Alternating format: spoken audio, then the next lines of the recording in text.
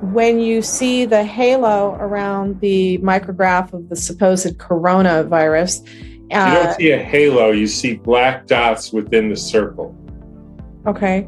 And those have been actually identified as a human protein called clathrin. They're in the kidneys, they're in the lungs. That protein is sort of ubiquitous. Is that the corona thing that they call? Those are the spikes. The spikes. So they're not a spike protein? They are not a spike protein. What is a spike protein?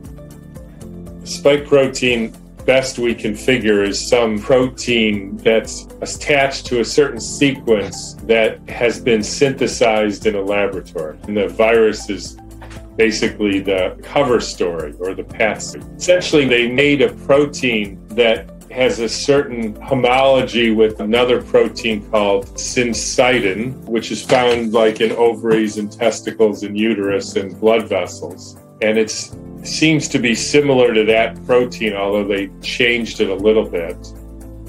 And so they made it into basically a toxin.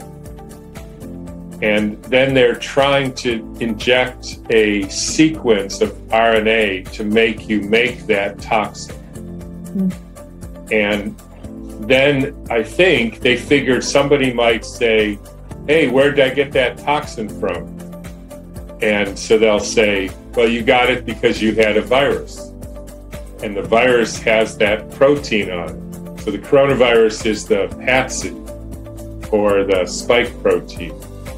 And then they inject you with a sequence to make you make it. Why? Because the coronavirus has it, and so that's what gets you immune to the coronavirus. It's a brilliant story.